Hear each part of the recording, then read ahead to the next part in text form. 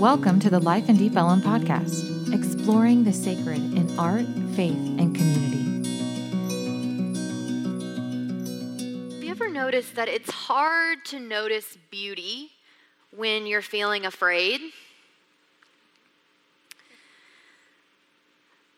That gorgeous view of clouds outside of the airplane that you're on may not be so gorgeous if you have a terror of flying. Anybody afraid of flying out there? No? Okay, thank you. The touring Broadway show has a different kind of beauty when you're on the very back row of the Winspear Opera House and you're looking down like this and have a slight fear of heights. I'm speaking from experience very recently. Your partner's face, a face that you've grown so familiar with and come to appreciate the beautiful details of, loses some of its beauty when you're in the midst of a heated, scary conversation. Those details of their eyes don't glimmer quite as much when the stakes feel high. Why is this? Why is it so hard to see beautiful things when we're afraid? Well, it's kind of a human nature thing. Of course, when we as humans are focused on survival, everything else becomes secondary to that survival brain. And the thing about human nature is that even though we have better technology, the part of our brain, the reptilian lizard brain as it's called, the oldest part of our brain system, is most focused on our most primitive needs for survival. And the reptilian part of our brain doesn't care much about beauty. It's not really interested in what's beautiful because it's ready to survive. The psalmist who wrote Psalm 27 understood this, understood and had that same reptilian part of their brain. And so today I'm going to read part of this psalm and we will experience it together. This is Psalm 27.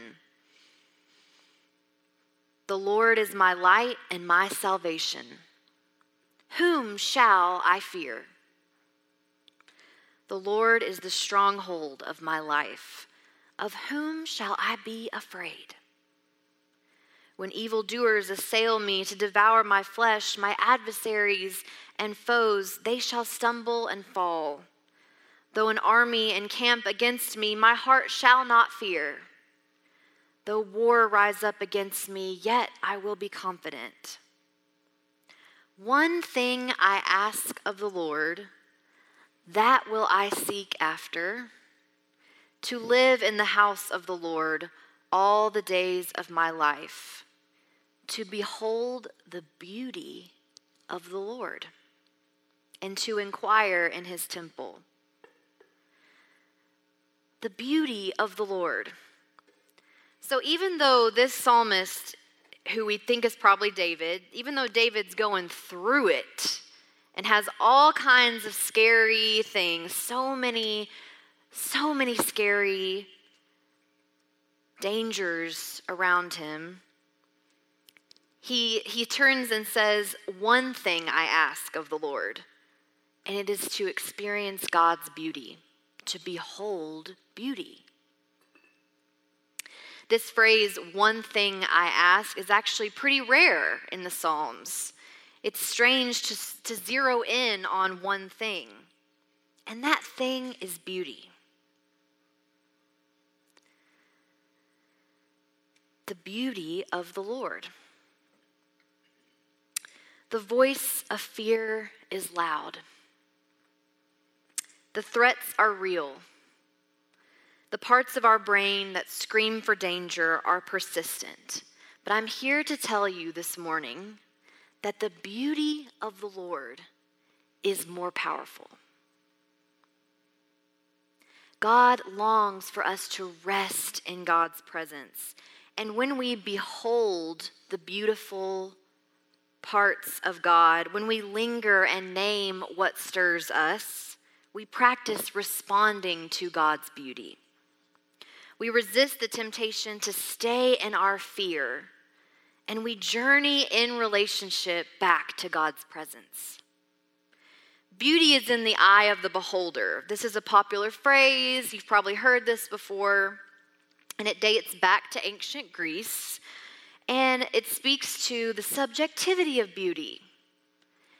Beauty is very subjective, according to this phrase. It changes based on who's looking.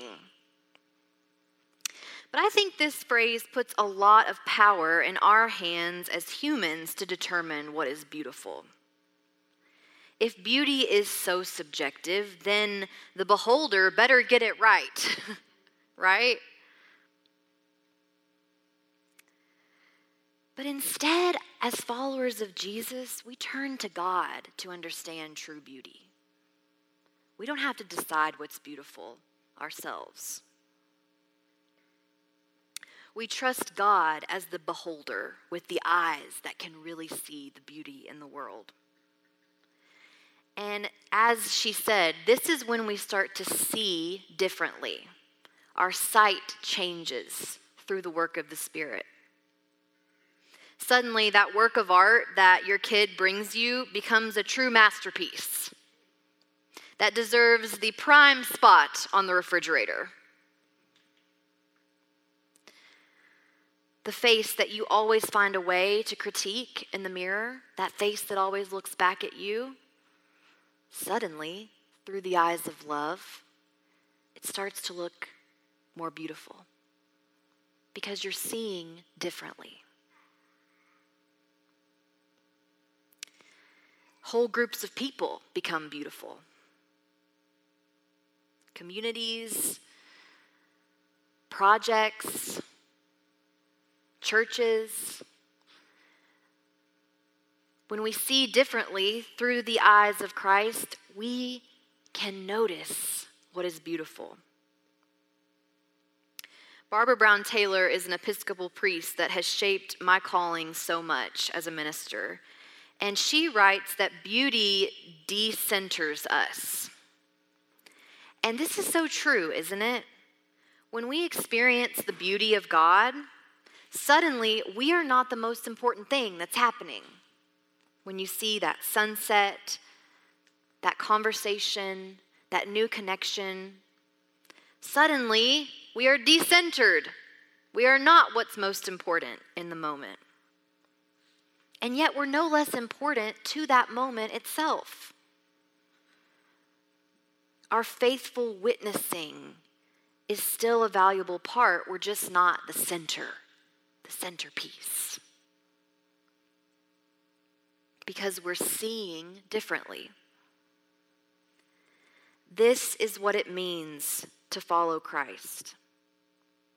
It means that we dedicate ourselves to noticing the beauty in the world. And then we start to add to that beauty. We want to make the world more beautiful when we see what God is doing. This is what Jesus did. He lived such a beautiful life despite all the ways that fear tried to grip him. He walked into moments trying to make them more beautiful than the way he found them. He wasn't afraid to stop and pause and notice a beautiful thing happening. He had time to spare to notice what God was up to. He wasn't too busy to rush on to the next thing.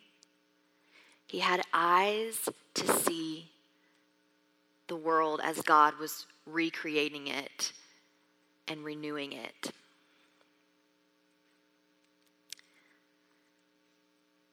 And he'll keep teaching us what true beauty really is. I wonder, friends, what if Life in Deep Ellum becomes a place for all people to experience the beauty of God?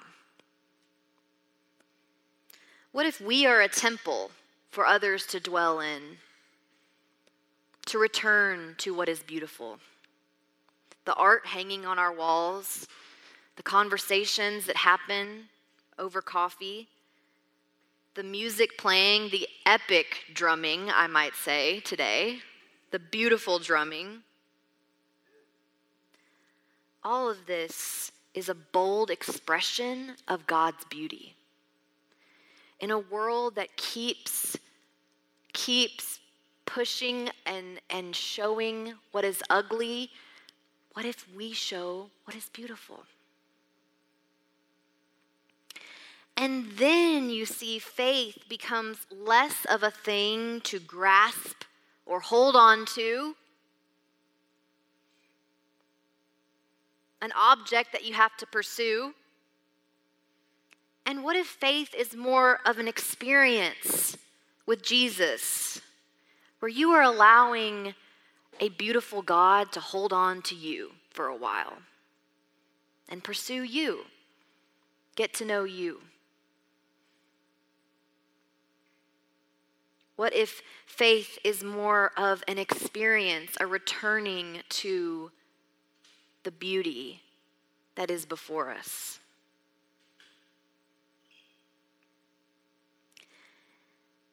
We can show others how to behold the beauty of the Lord.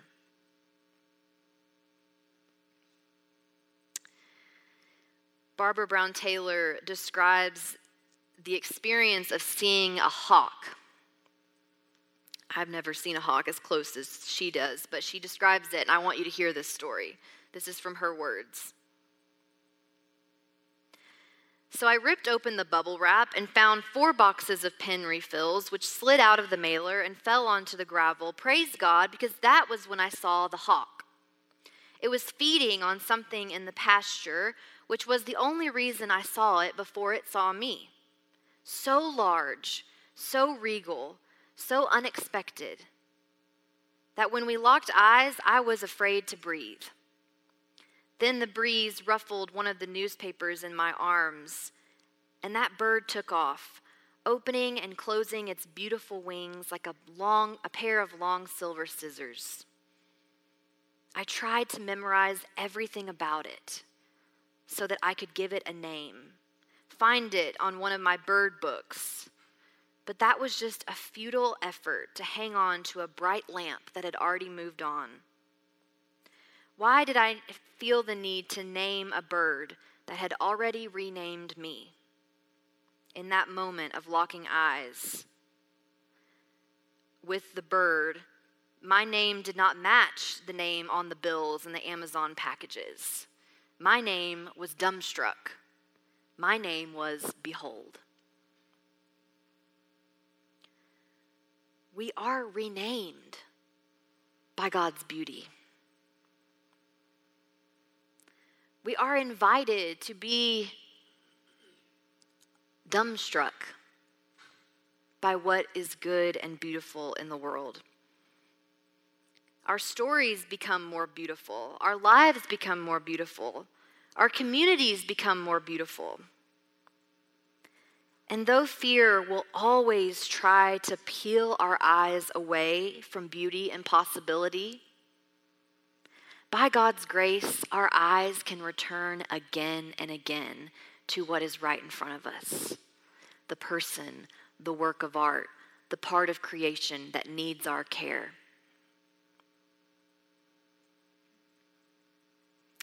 Life in Deep Ellum, it's okay to feel afraid. It's okay to feel some fear. Our future is uncertain. This new chapter is unclear. We can't see the whole step ahead of us, the whole path. But I'll tell you this, from where I'm sitting, from my view, looking at your beautiful faces, I want to say, whom shall we fear? Of whom shall we be afraid? Because there is beauty among us. There is beauty within us. There is beauty around us. And we get to be part of all of it. So let us breathe. Let us feel our feet on the ground. And let us open our eyes to see the beauty in front of us and name it. Because that is a holy, holy thing to do. Amen.